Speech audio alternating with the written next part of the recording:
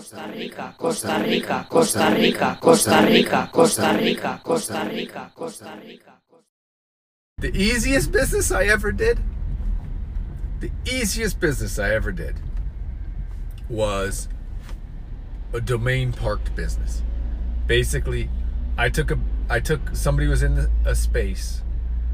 I parked a URL that was aligned with their business, and then I sold them that URL. That was the easiest business I've ever done. That was the easiest business I've ever done. And that was kind of done on a whim. Maybe I should just do that full time. But there are people doing that right now. They've been doing that for a decade, 15 years. People have been doing that.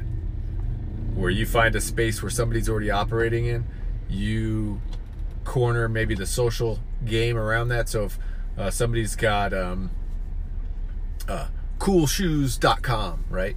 Well, if they're not smart enough to have bought the Instagram name and the Twitter name and not bought, but signed up for all the stuff around it, you could grab that space. But there are very few people who, if they're in an online business, aren't doing that.